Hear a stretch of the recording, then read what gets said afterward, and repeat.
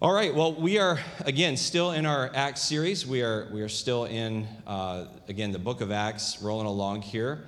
And if you have your Bibles, you're welcome to turn there. And one thing I want to encourage you is, I hope you're spending some time in Acts, on your own. Grab a study, do a study on the book of Acts, especially if you're like kind of where we're covering right now.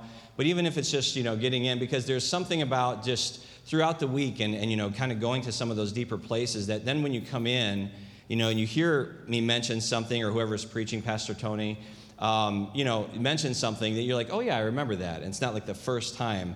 And so, that's our goal. And that's why we spend a lot of time in a book, when we're working through a book of the Bible. It's just so that we've kind of immersed ourselves there for a while, right? And just try to squeeze everything out that we can.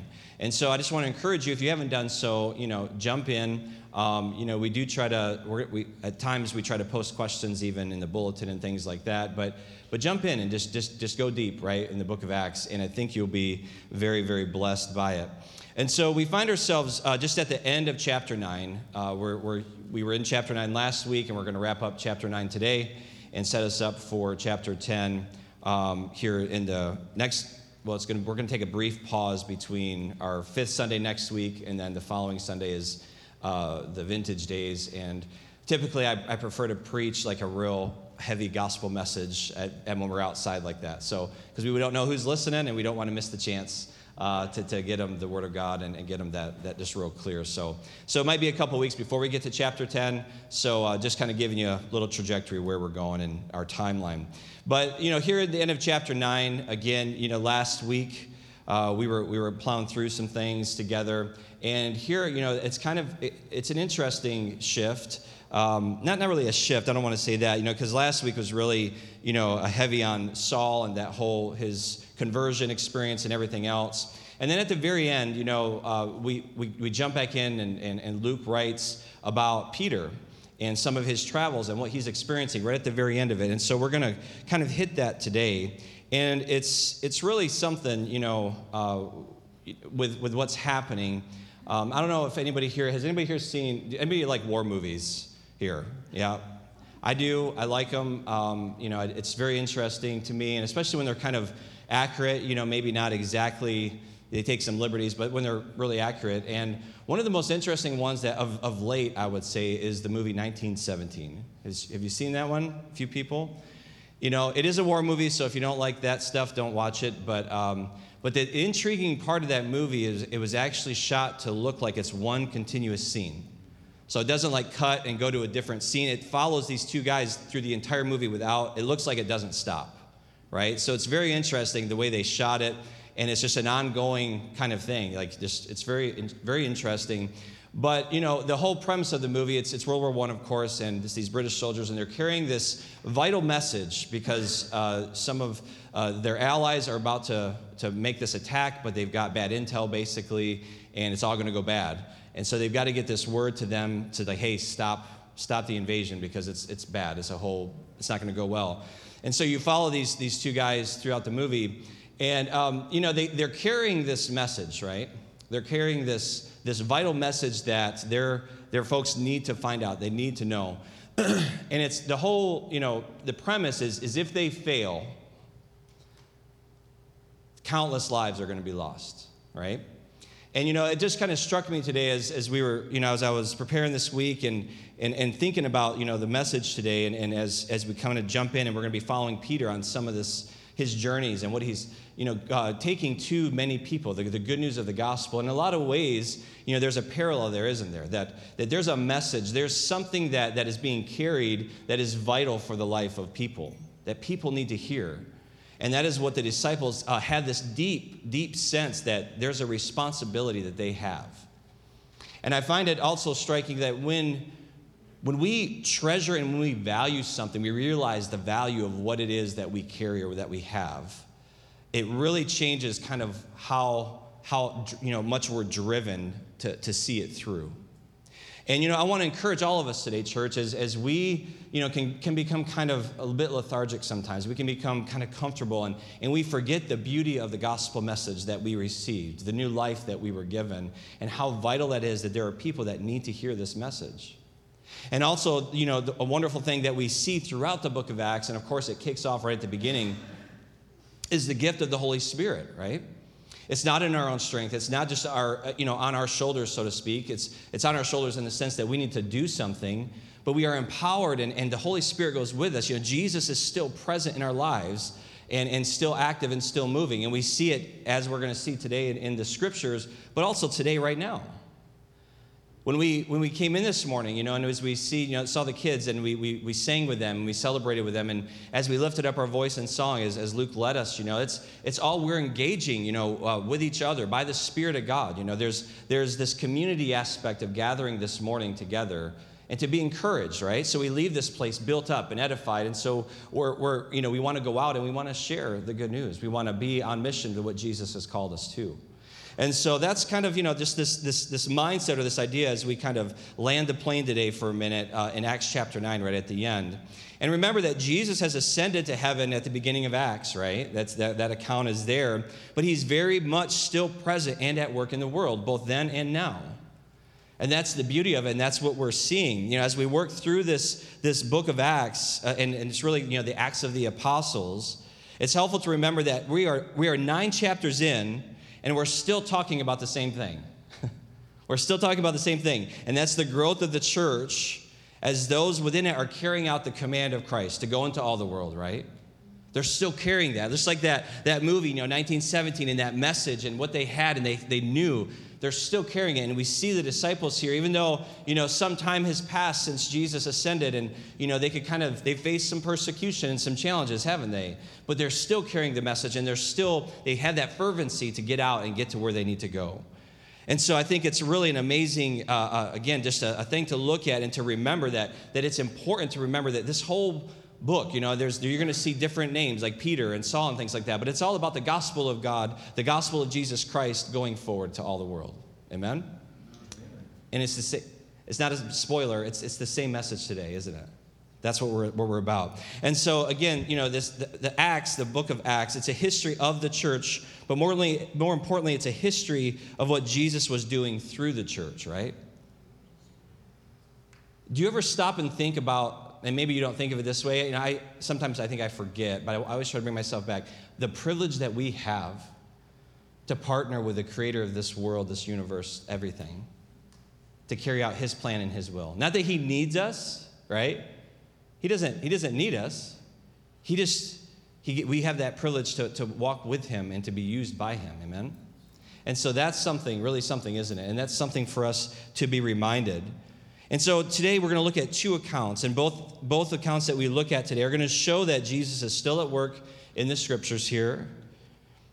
He may have ascended in chapter 1, but he sent his Spirit in chapter 2, and his presence has been with his people ever since, including today. And so these 2 miracles that Jesus accomplishes through Peter, and so again, we kind of jump back into Peter's life, the lens sort of shifts here to Peter once again. And he's, going around the region on the move. And, I think I've mentioned this before, but how many know that it's easier to steer something when it's moving than when it's not, right? And I'm going to say this a little tongue-in-cheek, but I know some people that spend most of their life praying about how the Lord might use them and never actually doing anything, right? There's actually a book out there. It's pretty good if you get a chance to read it. I think it's Kevin DeYoung wrote it, but it's called Just Do Something. Right? Because we can spend so much time. Now, don't get me wrong. There are times I believe that we should wait on the Lord, that we're waiting kind of for that, what direction. But don't get stuck in that place. Take a step, do something, and then let God kind of move and steer you, just like a ship, and you can sit in a boat all day or a ship and move that rudder, but if it's not moving, you're not doing anything, are you? You can't steer it. I don't know if you've ever seen some of those funny movies when they're trying to drive the boat, and once they kill that motor, they're trying to steer, and the boat just floats and runs into the trailer or doesn't do what it's supposed to do, right? It's got to be moving. It's got to be running. And so I think that can apply to us, and I think that also applies here in the scripture. So Acts chapter 9, we're going to begin reading today in verse 32. And of course, we're back inside, so I believe you're going to have the words up on the screen for us, but also if you have your Bibles, feel free to use those as well. I'll be reading from the ESV. So it says, "Now as Peter went here and there among them all, he came down also to the saints who lived in Lydda There he found a man named Aeneas, bedridden for 8 years, who was paralyzed. And Peter said to him, Aeneas, Jesus Christ heals you. Rise and make your bed. Again, he's not telling him to get up and make his bed like you do your kids in the morning. He's pick up your bed, fold it up, put it away because you don't need it anymore. You can walk, right? And so rise and make your bed. And immediately he rose. And all the residents of Lydda and Sharon saw him, and they turned to the Lord. Let's pray. Heavenly Father, I thank you for this morning. I thank you for just these wonderful people that are here. God, I thank you for those that are joining us online today. And God, I pray just that this message today would truly be from you, for your people, Lord God, as we, again, have heard and as we're going to see today, Lord, you are at work in your church. You are still speaking to us, Lord, just in many ways, through your word and through your spirit. And God, we just thank you that you would do that today, that you would speak to us today, speak to our hearts. And again, as we've heard, again, it's today is the beginning of change. Today is the start of the revolution, if you will. And God, we just know that if we hear it and don't apply it, God, again, Lord, it just falls on ground that's not fertile. And so, God, we pray that it would truly fall on ground that is fertile today in our hearts, and we would apply it to our lives. In Jesus' name, amen. So anybody here ever been to Israel? Okay, so a handful of people. I've not actually been. I've been to Jordan. I was able to wave at people across in Israel when we were at the Jordan River. The Israel side looks way nicer than the Jordan side. But no, when you fly in, I'm told when you fly into Israel, you fly into the airport called Ben Gurion, right? International Airport. I believe that's where you land. And that's actually Lydda, what we're talking about today. That's the same place that we're speaking of. So you've been to Lydda. You can tell people that if you want.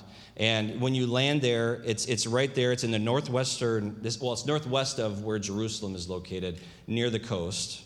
All right, and so kind of having this idea in your mind, and it seems that Peter here, if you remember Philip, right, who had gone out in front and he's going to all these places, it seems Peter here is almost trailing and coming up behind him, kind of following up with what Philip's doing, right? He's visiting the brothers and sisters in Christ there in those places. And if you look at it on a map, like Jerusalem's here, and he's kind of swinging over and he starts heading up the coast into what's going to come next week, which is Caesarea, where he ends up way up to the northern part on the coast of the Mediterranean.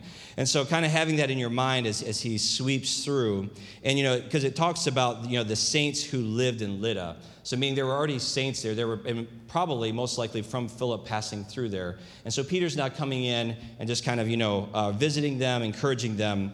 And so we see that taking place.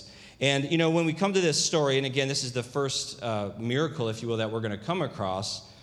And we need to kind of pause for a minute today, too, right? Because it's not every day you see somebody that can't walk, right? That's healed in that moment.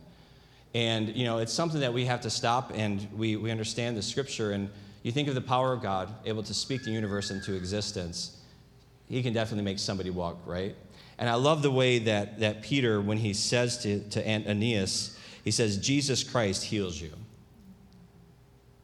And I love that, it's kind of scrappy and how Peter is and how we see him, this kind of real bolsterous sort of individual. But here we just see like this humility that he had come into through that process, probably of denying Christ and being restored. We see this humility, like it's not me. Don't look at me. Jesus Christ heals you today in this moment. And so, it's really something in telling for us to see that. And, we don't know a lot about Aeneas. We know that he was paralyzed and bedridden for 8 years. 8 years. Not being able to walk. We talk about kind of hopelessness today that some people struggle with. But I can't imagine going 8 years.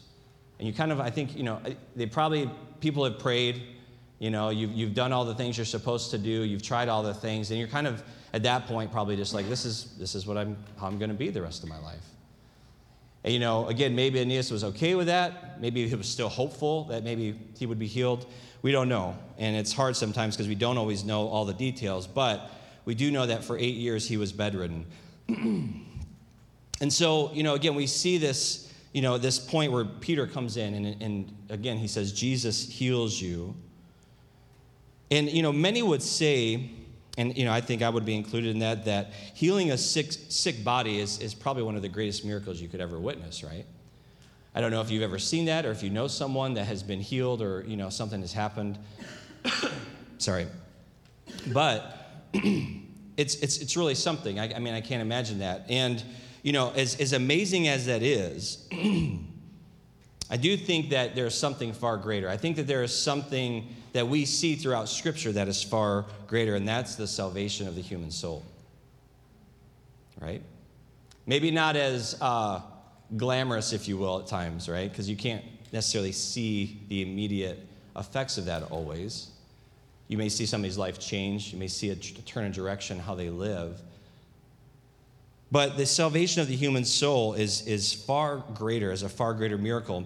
You notice in verse 35 there that the healing of this man is really what brought many to salvation, right? I mean, think about it. This amazing thing took place. This man was healed. He rose and walked after 8 years. But past that, and the result of that was that many came to salvation. And we have to see here, and pause for a moment, that we have to see that God is always using his miracles to bring about a greater good, isn't he? Let's go back for a minute to Luke chapter 5, where Jesus, we see him heal the paralytic man. Remember the man that was lowered down through this roof?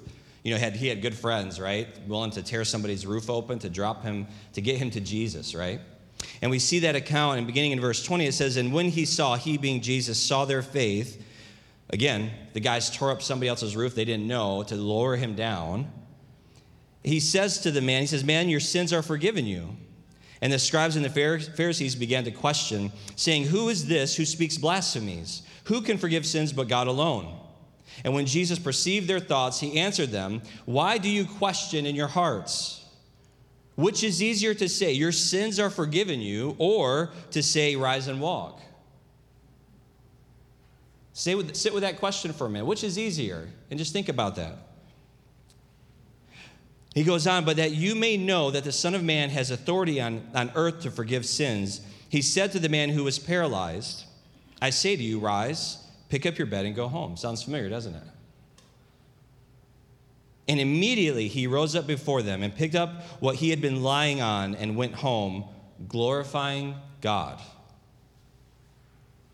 And amazement seized them all, and they glorified God and were filled with awe, saying, 'We have seen extraordinary things today.'"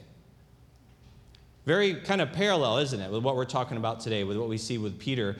But also, we see something here that is really important because, again, this moment with Jesus and the paralytic, it demonstrates what's most important to God. And we need to hear this today. What's most important to God? What does Jesus do first? Does he heal the physical body, or does he forgive the man's sins?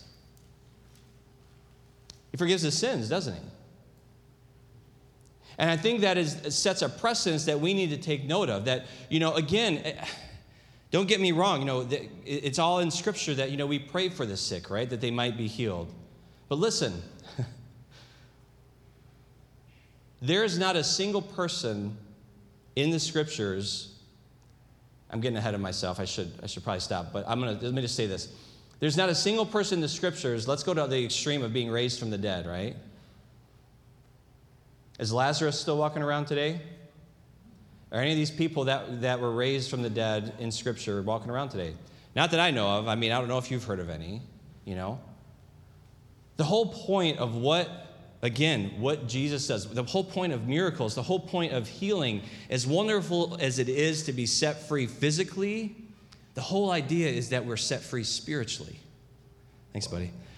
We're set free spiritually, right? Either we are, if the healing's been done in us, but look at every single time that this happens, a miracle takes place, many are set free, aren't they? They see the miracle, and so they believe. It validates the message and the messenger. And so, I get it, because it is hard for us, isn't it, to keep our eyes on spiritual things sometimes more than the physical, right? Why? Because when you get up in the morning and, if you're missing a leg or you can't walk or you hurt, that gets your attention pretty much every day, doesn't it? It's just in your face. And so I don't want to take away from that struggle, but we always have to bring ourselves back. And this is, again, why we're encouraged to be in the Word of God, to hear the Word of God, to kind of, grow in our faith. Why? Because we always, just the way we're wired, we always have to come back to those things that are spiritual. Why? Because we live in a physical world. We see with physical eyes, physical things. And so it can be overwhelming at times. It can be, you look at people that are struggling with hope, right?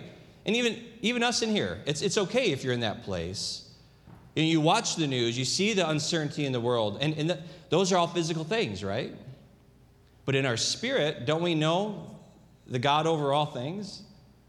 Don't we know the certainty of our eternity in heaven? Don't we know that this life is but a vapor and it's going to be over in a moment, looking at the fullness of eternity? But do we live that way? I know I don't all the time. I forget, right? I see what's in front of me, and I'm struggling, and I have to come back to the Word of God. I have to come back to those moments, like when Jesus would pull away to those moments of solitude to be with the Father. We have to constantly be reconnecting or staying connected, right?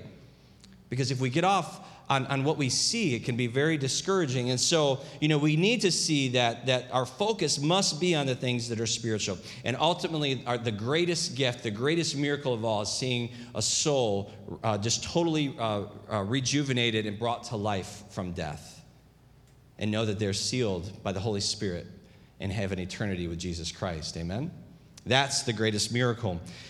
And that kind of springboards us in from this scene we're into the next part that we're going to look at, this next miracle we're going to see. And, again, we saw this man raised from his bed that couldn't walk. Now we're going to kind of take it up a notch, right? And so we're going to see somebody that has life restored to them. And so let's jump back in now in verse 36, and let's keep reading as we're going to see just this thing unfold in front of us.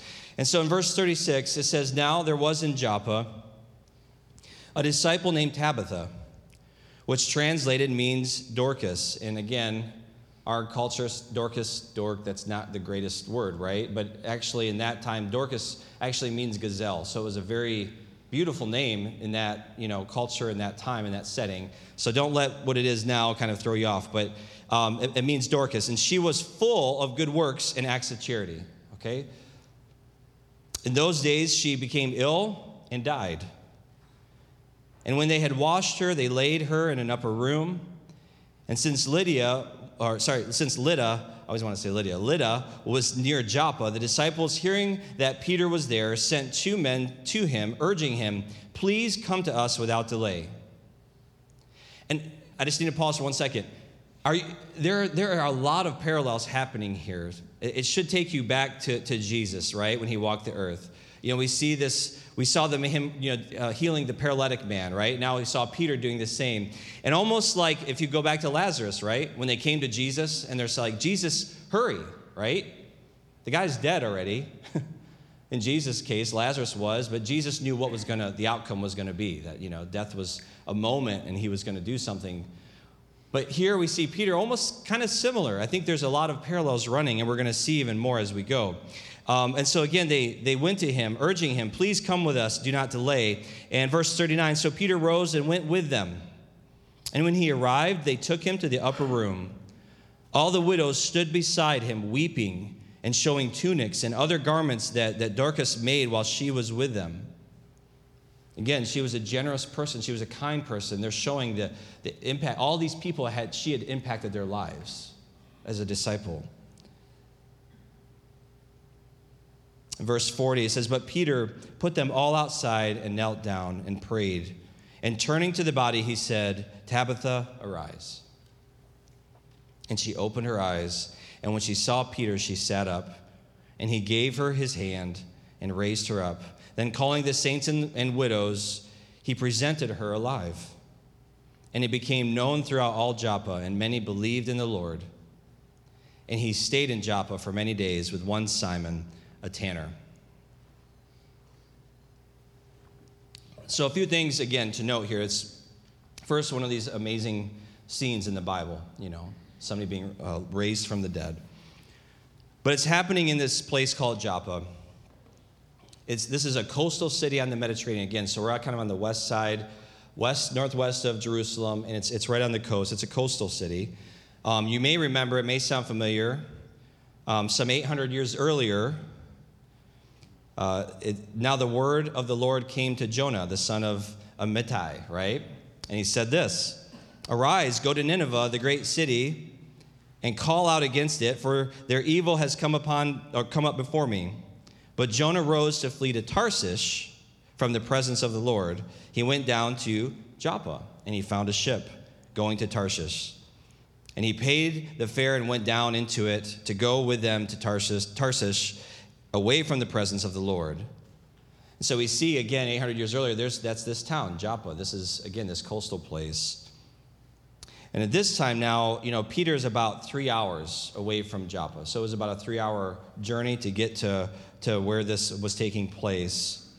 And, again, it's something else to note here is, again, Tabitha, this is a disciple, right? This is a follower of Jesus Christ. She, again, had committed her life to him, and it's translated, it means Dorcas, but the Aramaic is Tabitha, and the Greek is Dorcas, all right, which means gazelle. And again, the fact that she's a disciple is an important thing. That means she had been doing work there. That means she had been serving the Lord there, and we see the effects of that work by the people that are surrounding her. But notice in verse 40, and again, when I talked about these parallels, right? In verse 40, it says, Peter put them all outside and knelt down and prayed, and turning to the body, he said, Tabitha, arise. And she opened her eyes when she saw Peter, and she sat up. Why do you think Peter put everyone out of the room? If your mind goes back, and we're talking about these parallels with Jesus, do you remember a time when he went to see a centurion's daughter, right? I love this account. We're going to read it. This was actually my very first sermon preached in this church was on this, was when Jesus raised this little girl from the dead. And I love this story. I love this account. And so it comes from Mark chapter 5. Beginning in verse 32, it says, And when he had entered, Jesus came into the place. He said to them, Why are you making a commotion and weeping? The child is not dead, but sleeping. And here we go, right? Jesus himself, Son of God, going in to raise this girl from the dead. And the response of the people, verse 40, and they laughed at him. Makes you feel a little better, right? When you say something and maybe somebody doesn't believe you, or you share your faith and somebody mocks you. Jesus himself, and people were laughing at him. And what does he do? He puts them all outside. And he took the child's father and mother and those who were with him and went in where the child was. Taking her by the hand, he said to her, Talitha kumai, which means, little girl, I say to you, arise. And immediately the girl got up and began walking, for she was 12 years of age, and they were immediately overcome with amazement. When we read that phrase, those who were with him, guess who was with him? James, John, and Peter. So Peter had seen, I'm sure he walked into this situation, he's like, oh yeah, I remember this. Peter was hard-headed. It took him a while to get things, didn't it? But I'm sure this scene, this moment, he remembered very, very quickly in his mind. I remember. And there's a lot that we could say here. There's a lot about, we talk about discipleship, and, there's something to somebody that walks with someone else, right? There's a young believer, and Jesus walked alongside of Peter. I should say Peter walked alongside of Jesus. He had these moments where he saw Jesus do amazing things, and now he sees himself kind of in that same situation. And so he clears the room, he gets by the bed, he kneels down, he prays. Even look at the names. Talitha and Tabitha are very similar, right? So there's just these parallels. And again, I think it's just beautiful to see this and how it paralleled Peter and Jesus as they're walking this out. But can you imagine being there, and much like with Jesus, this command, this kumai, right? Arise. Arise. Except this time, again, it's Peter that's praying it. And instead of Talitha, it's Tabitha kumai. And one thing I love about these scenes, right, other than the basically, coming back to life is huge, right, is this. And this is something, it always strikes me. I love the way Jesus, and it seems like Peter was the same way, in the power of Christ. There wasn't like this, Lord, we thank you. And in the name of Jesus, it's Jesus. It comes across very clear, especially when he does, it's a whisper. A whisper in the face of death, the greatest adversary to all people, really, that people think of. Death is like the thing that you can't defeat, right? We all face that, don't we? Doesn't matter your social status, where you're from, how old you are. Death is death. And Jesus comes in, and we see Peter come in the same way, and with this Talita Kumai, right? Tabitha Kumai. And by the power of God, that person breathes life once again. And I love that scene because it establishes once and for all. I mean, there's other places too, obviously, Jesus raising from the dead himself, but it's this power over death. That death is not the end. Death does not have the victory.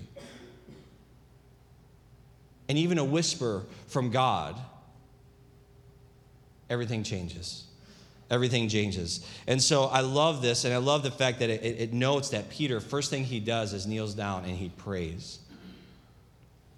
And then he makes this statement to arise. Right? And she does, doesn't she? She sits up. Now, again, I always, when I read Scripture, questions come up. Do you guys experience that from time to time? Do you stop and think and ask, like, I wonder why this is, we're not like questioning God, but just like, why is it this way? Like, for example, for me, like, why I'm wondering, how come, Dorcas, right? Why was she raised from the dead? Why not? What about Stephen? Remember a few chapters ago when he's standing there and, they're throwing stones at him? And he's proclaiming the gospel, right? If somebody should have been raised, why not right there, right? But we know that God has a plan, doesn't he? He is accomplishing things and we don't always know the whys, but we know that the who, and he's always faithful. And so we don't know exactly why, God chose Dorcas to be risen. Maybe it was because, who was around there. But one thing is always certain, again, for certain, is that God is always working and God has a plan. And he's carrying out his will, isn't he? And that should encourage us today, wherever we're at. Maybe you're not in this situation where you're facing a death. Maybe you are. I don't know what you're experiencing today. But know that God is in control. And God has the authority and the power. And again, death in this physical body is not the end, is it?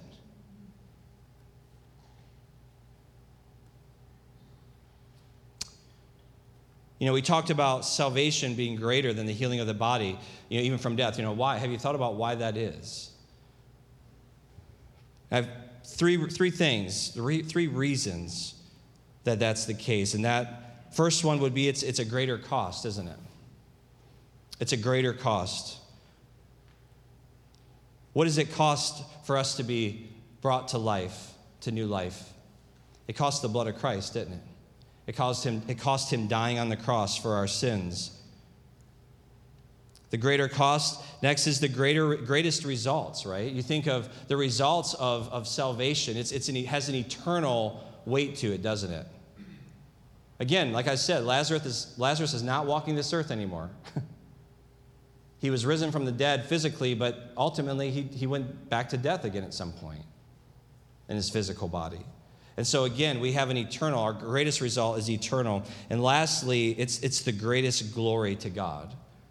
When someone comes to Christ and begins to serve him, it brings God all the glory. And every single one of these accounts that we read today, we always see some way, and maybe worded a little different here and there, but we see that it's to bring God the glory, right? That people believe, people are amazed, people are brought to Christ. They come to know him. And so every person who has ever been risen from the dead, again, outside of Jesus, their earthly body is still here today, waiting to be brought to life whenever we're resurrected. And so again, to keep that in our mind, we need to keep that in our just the forefront of what we're looking at. That salvation truly is the greatest thing. And lastly, in verse 43, we see that Peter, he stays in Joppa, doesn't he? He stays for many days, it says, with Simon, a tanner. So you got Simon called Peter, and you got Simon the tanner, right? Again, a tanner is the one that takes the animal skins and does all that. Everybody, I think, is familiar with that. But Peter stays there, and it's probably where the Lord starts, I should say maybe continues to prepare Peter's heart to be ready for what's next. Anybody read chapter 10? Did you guys do any advanced reading? Well, I'll give you a little bit of a spoiler today. But before I do, just to, again, talking about a tanner, it was considered an unclean profession, all right, amongst the Jews. Why? Because they handled unclean dead animals, didn't they? You don't get a dead animal skin without a dead animal, right? Got it? Nowadays, I guess you can get synthetic ones maybe, but it's not the same. And so, that was an unclean thing, right, to handle a dead animal. But as we're going to see in chapter 10 of Acts, Peter is going to experience a vision, right? Sound familiar a little bit? All this stuff coming from heaven, these animals. And a voice calls to Peter in Acts chapter 10, verse 15, and it comes to him and says a second time, he says, what God has made clean, do not call common, right? And there's starting to be this shift. And the Lord is going to deal with him as to what is really clean and what is not. Because remember in chapter 10, that's the point where he's called to Cornelius' house, isn't it? Right? And again, I probably don't do justice to the beauty and the amazement of how the scriptures are coming together, how God is writing this story, and he's working, again, where Peter was, and he happened to be the distance he was that, in the area to be brought in. And then he chooses, maybe not chooses, maybe he felt that he was supposed to stay there for a season. He stays with this tanner, which is starting kind of almost this process of seeing what's truly clean or what's not. And then the next chapter, as we know, he's going to be walking into the Gentiles' home and seeing, Cornelius and his home and all his servants, everybody being brought into the fold, right? And it's beautiful. And this is where, when people, try to discredit or question the Word of God, it's like you do not stumble in. You cannot, in our capacity as human beings, write a story that does this, where there's so much depth and so many parallels and the way things are carried out. Only God could accomplish that. And so, again, we see this being carried out with Peter. And, he's in the right position for what's next. Why? Because he was following the Lord by simply doing what the Lord had placed in front of him. You understand? He didn't know that he was going to be called in to pray for this person to come, this woman to come to life again. But he was walking it out. In Acts 10, again, the next chapter, 5 and 6, when Cornelius sends his people, it says, and now send men to Joppa and bring one Simon, who is called Peter. He is lodging with one Simon, a tanner, whose house is by the sea. Again, Peter would have never been there if he hadn't been obedient to go when he was called to come and raise this woman from the dead, to pray for this woman. Maybe he didn't know what was going to happen on his way. And so as we, again, kind of wind this chapter down and wind our time up today, I want us just to think about, what is happening here. And, first off, what about, when we see miracles taking place? When things happen, that only God could do, again, to constantly come back to that place of being reminded that this is to bring glory to God. Lord, help us, if we ever try to take, either credit or we get caught up in what happens, like, I had a part in that. That was me. The fact that you're sitting here in this room today, the fact that you woke up this morning is a gift from God. The fact that we're gathered here today, that you can gather in a group this size to be encouraged and built up, to hear the Word of God preached, without fear of some, religious police like bashing the door in and somebody coming in here. That's a gift from God. My question is are we squandering that gift? Or are we being faithful with it, right? Whenever there's miracles, whenever something happens that's just amazing, again, that miracle should lead to the greater, or should I say greatest miracle of salvation. And maybe you're here in this place today, maybe you're here, or maybe you're watching online and God's done something, you see something, or maybe the fact that, I've heard so many testimonies from people like, I should be dead today because of the life that I've lived. I've been crazy. I've done stupid things. I should not be here today. Or maybe I should be locked up somewhere. But I'm here. If that's you today and you've not professed Jesus as Lord and Savior, I would encourage you to really take account of that, right? Because God, by His grace, has brought you to this place today. You know, the other thing, again, I want us to really see today is again, what can happen when we're faithful to what God's called us to.